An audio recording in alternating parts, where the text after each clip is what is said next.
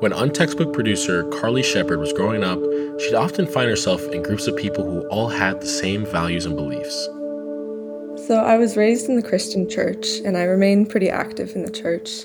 My inner circle was pretty homogenous, just in terms of religious belief and general values and political orientation and everything that's kind of unofficially tied to religion. I've really struggled with the lack of conversation within political spheres.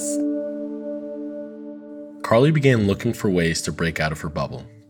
She started talking to people of different religions and politics to understand why Americans are often expected to become rigid partisans. She wondered if this us versus them mentality was something truly new or if it had its roots in history. She found the work of Dr. Denis Lecorne, a French philosopher and the author of The Limits of Tolerance, Enlightenment Values and Religious Fanaticism.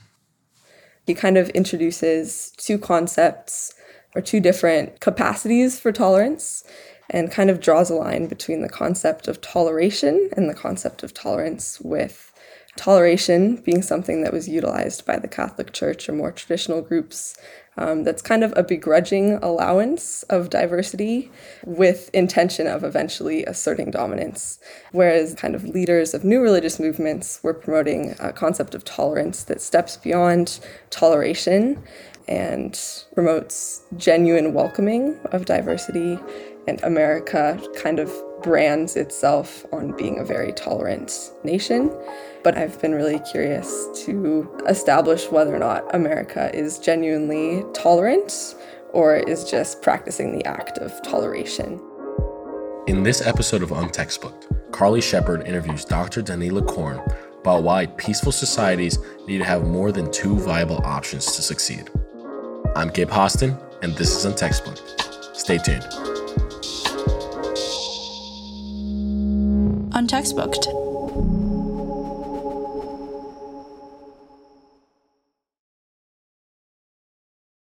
Thank you so much for being here. I'm so appreciative, and I definitely admire your work. I've so enjoyed reading your book, and I guess the first thing I'd like to talk about is this distinction between the concept of tolerance and the concept of toleration. Yeah, so I make the distinction that toleration is more something which is negative. And in fact, if you look at the Latin root of the term tolerance or toleration, it's tolero or tolerare. It's a verb in Latin, which means put up with, bear burden. It's something which you do, but reluctantly. You can tolerate, let's say you're sovereign or king or queen, you can tolerate a minority religion, but clearly it's going to be kept inferior. Dissenters are not welcome, and if they are welcome, they'll have to accept the official religion, which may be the religion of the king. So that's the initial definition. And it took many centuries, maybe 4 or maybe 5 centuries, to move to what I call the modern concept of tolerance, positive tolerance.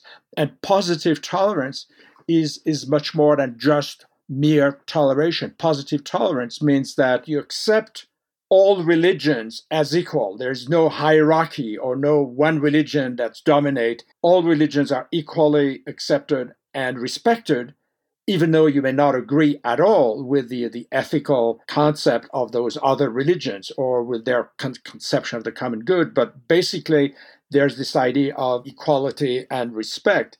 And that's only possible if you have a political system that has a Bill of Rights, that has a constitution, that have a legal order that will make sure that every possible religion is respected. The United States is basically a secular republic, but in a deeply religious society. Positive tolerance requires plurality of religion. And that's why I'm interested in philosophers like Voltaire, for instance. Voltaire, who in his philosophical letters that he wrote while visiting England, claimed that, well, you don't want to have one religion in one country because that would be despotic, that would be tyranny. So ideally, a tolerant society will, of course, accept many more than one religion and hopefully respect them all equally. I've found America's view of tolerance to be a bit unique. The country kind of prides itself on being tolerant and free and welcoming. But in your writing, I was very interested, even early on in the foundations of the United States, it seemed that there were some contradictions in claims to be religiously free and tolerant. You shared the example of John Ruggles, who was prosecuted for blasphemy in the early 1800s after declaring that Jesus Christ was a bastard and his mother was a prostitute. And just for publicly declaring this, the court decided that he could be prosecuted for blasphemy. This seemed to contradict the First Amendment right to freedom of religion and kind of introduced that idea initially that maybe America isn't quite as free and tolerant as it is on paper. So this ruling took place a couple hundred years ago, and I'd love your insight kind of on America's view of tolerance historically, but I'm also curious if you think we've made progress since then, and if you think America is kind of the tolerant nation it claims to be and claims to be historically, and kind of where we've transitioned since that case of John Ruggles. Yeah, historically, America for me is an example of what I call colonial tolerance. That is to say, tolerance is not widespread, it's not all over. You have the intolerant Puritans, after all, in New England, who would expel the Baptists, who would expel the Quakers and kill the witches of Salem. Then you have the extreme tolerance of Pennsylvania, but that's an exception. And it's because the guy was running Pennsylvania, William Penn, a Quaker, was by definition tolerant. And then you had, for instance, what became known today as New York and New Jersey, but earlier was the New Netherlands, run by a Dutch director, Peter Stuyvesant. That Dutch director was not tolerant at all. For him, the established church was the Dutch Reformed Church, and he expelled or even arrested Quakers, even though Quakers tried to be accepted like a normal religion. So it took a while for the United States to be truly tolerant, but it does happen with the American Constitution. And there are very important statements by Jefferson talking to the Danbury Baptist community, or George Washington talking to the Jewish community of Newport, insisting that those religions are equal and equally protected, and the state is going to be neutral. It's not going to interfere in financing one religion rather than another, and those are very important statements. So today, what happens today? Well, is the United States, in terms of religious tolerance, very advanced in that domain? I would say yes, even though you still have cases that deal with intolerant moments in American history. Cases that deal with exemptions. Should you make an exemption, for instance, for a Native American tribe that uses peyote in a ceremonial way? And the Supreme Court decided that no, you cannot do that. It violates the general law. The general law prohibits the use of drugs.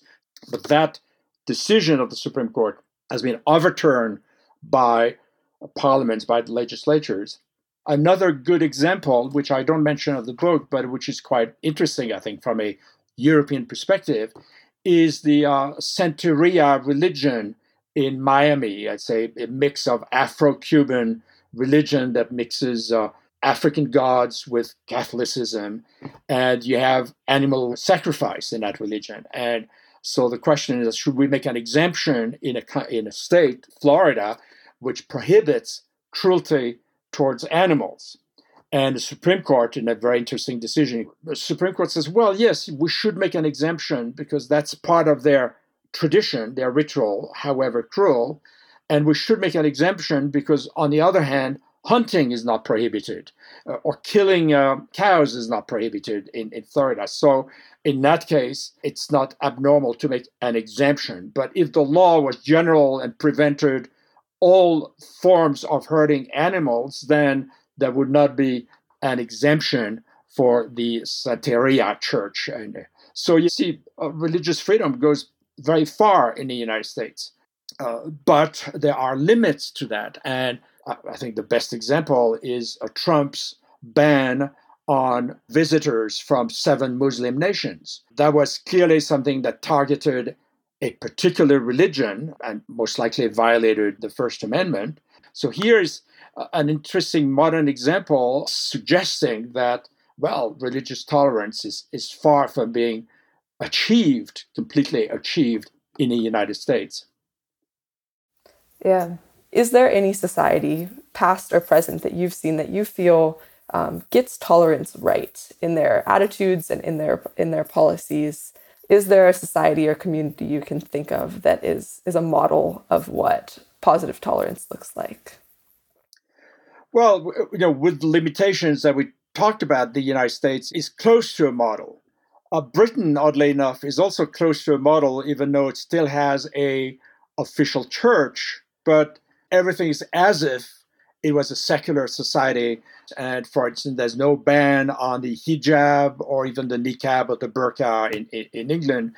When you go to England, you could customs agents could wear a hijab. That's fine. Police women could have a hijab, but you certainly would not see that in France, which is much more restrictive and punitive of minority religion, but not just any minority religion, newly arrived religion. That's where the limits is. New immigrants are disliked, and that's very often where you would see limits of tolerance. But I find it disturbing in the ban on Muslim that was ordered by Trump.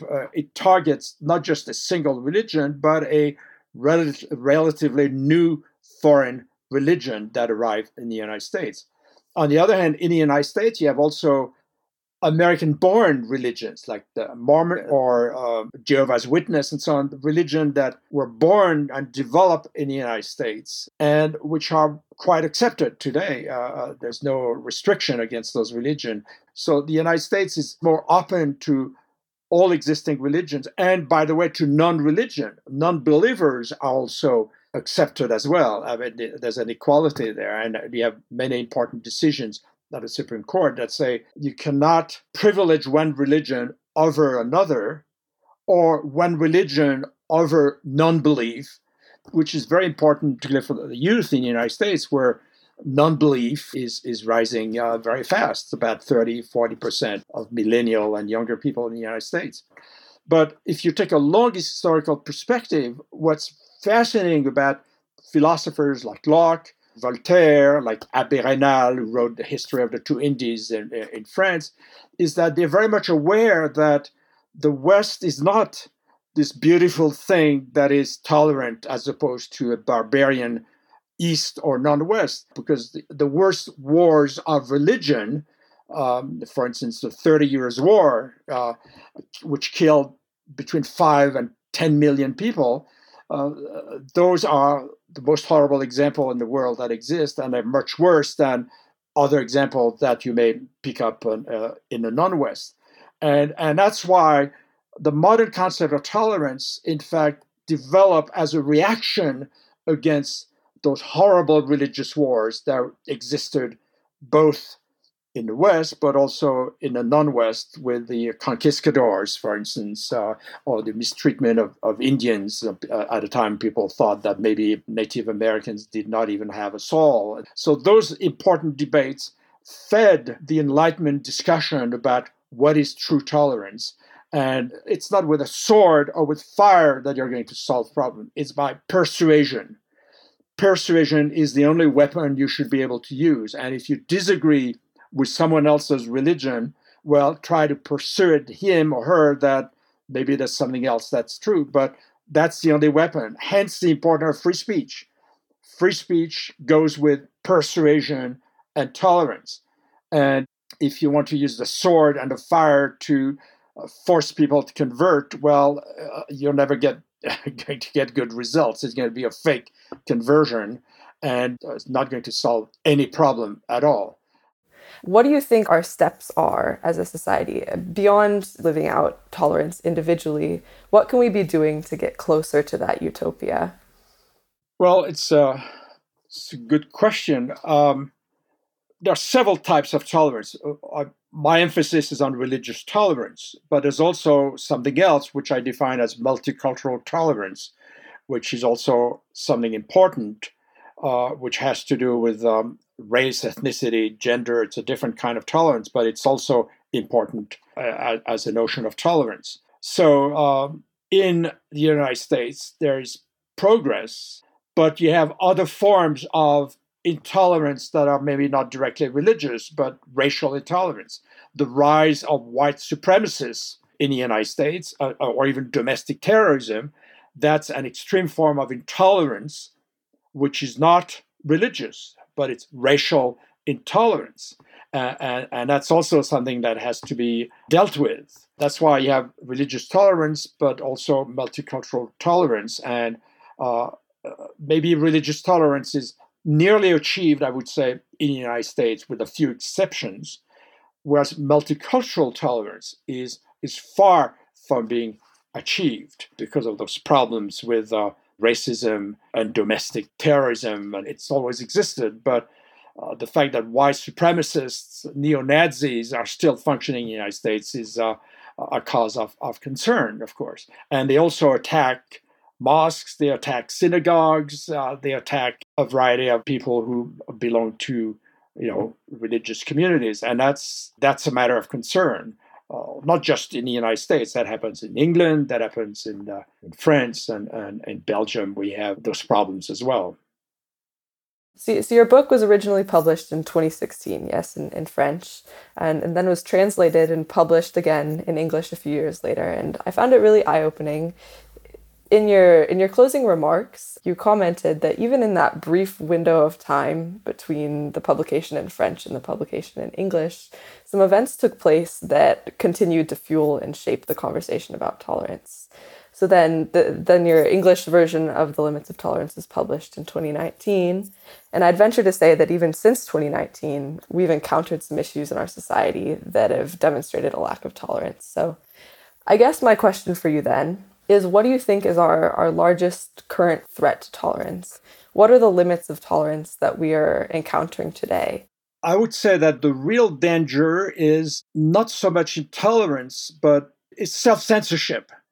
For instance, a typical example, there's a very nice book written by Jet Clausen at Yale University Press on the cartoons of Charlie Hebdo, which were so controversial in France and led to the murder of 12 journalists in 2011. So you have this wonderful book that explains the history of the cartoons in Denmark, in France, and the trials and the reaction in different Muslim countries. And yet the book decided to publish the text, but not the cartoons. So you have a book on cartoons that are never to be seen, which is astonishing. And when the cartoons that mocked Mohammed in Charlie Hebdo, the French journal, were discussed, debated, they were never published in the mainstream press in the United States on the ground that you didn't want to hurt the feeling of this and that religious group.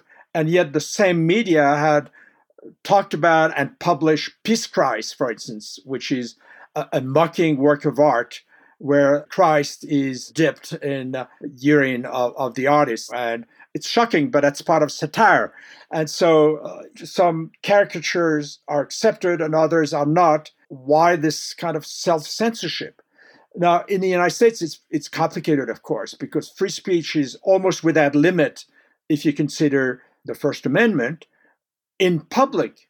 But if you're a private club or private media or private university, then you can have restriction of speech or speech codes. But if you're a public university like UC Berkeley, for instance, no, you cannot have limits on speech, however complicated and costly that is. So in the United States, free speech goes very, very far, and that includes the possibility of mocking or even insulting someone else as long as violence was not there, was not visible. But it's hard to understand, of course.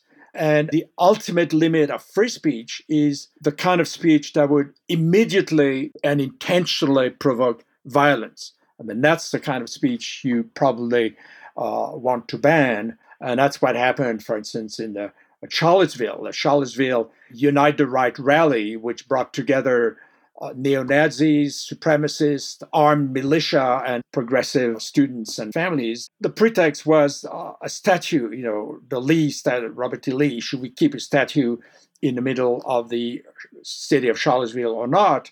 So here you had people clearly violent. They had weapons, they insulted their opponents, they used swastika, Nazi songs, and then opponents wanted to block them. You had a clash.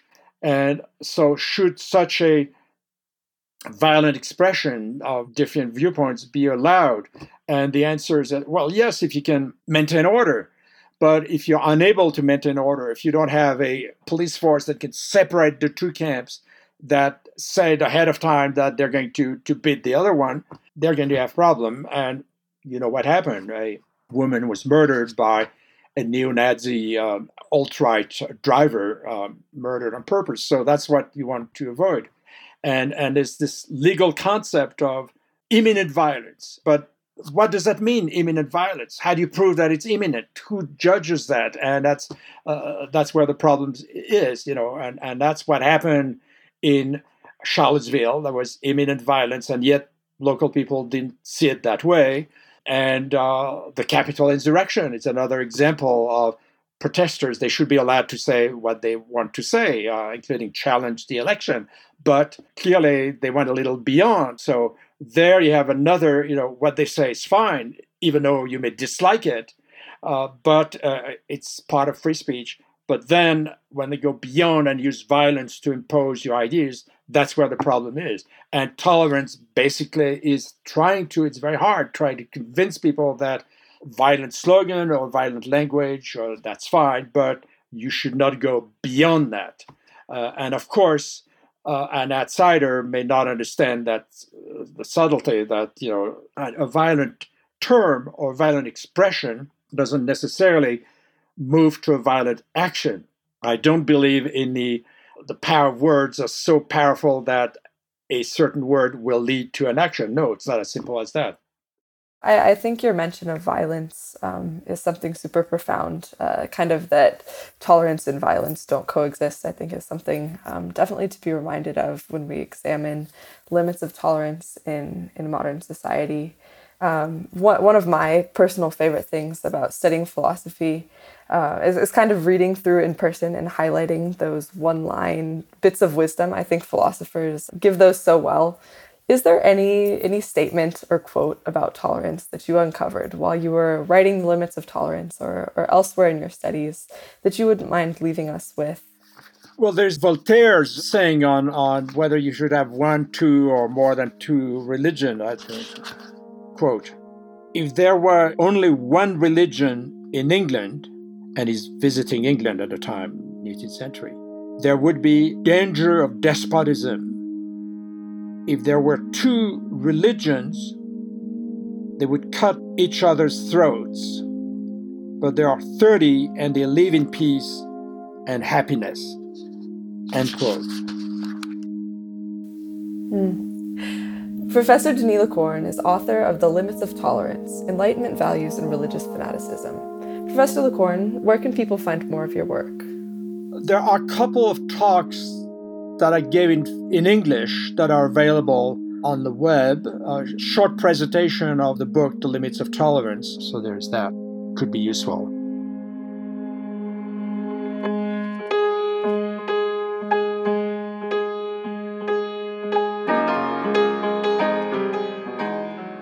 Dr. Denis Lecorne is a senior research fellow at the Paris Institute of Political Studies. Carly Shepard is a freshman at Baylor University. Our website is untextbook.org, and we're on social media at untextbooked. Our music is by Silas Bowen and Coleman Hamilton. Untextbooked is edited by Bethany Denton and Jeff Entman. Fernanda Rain is our executive producer. Untextbooked is a project of Got History, an organization that believes in a world where all young people can advance civic well-being for themselves, society, and the planet. Thanks for listening.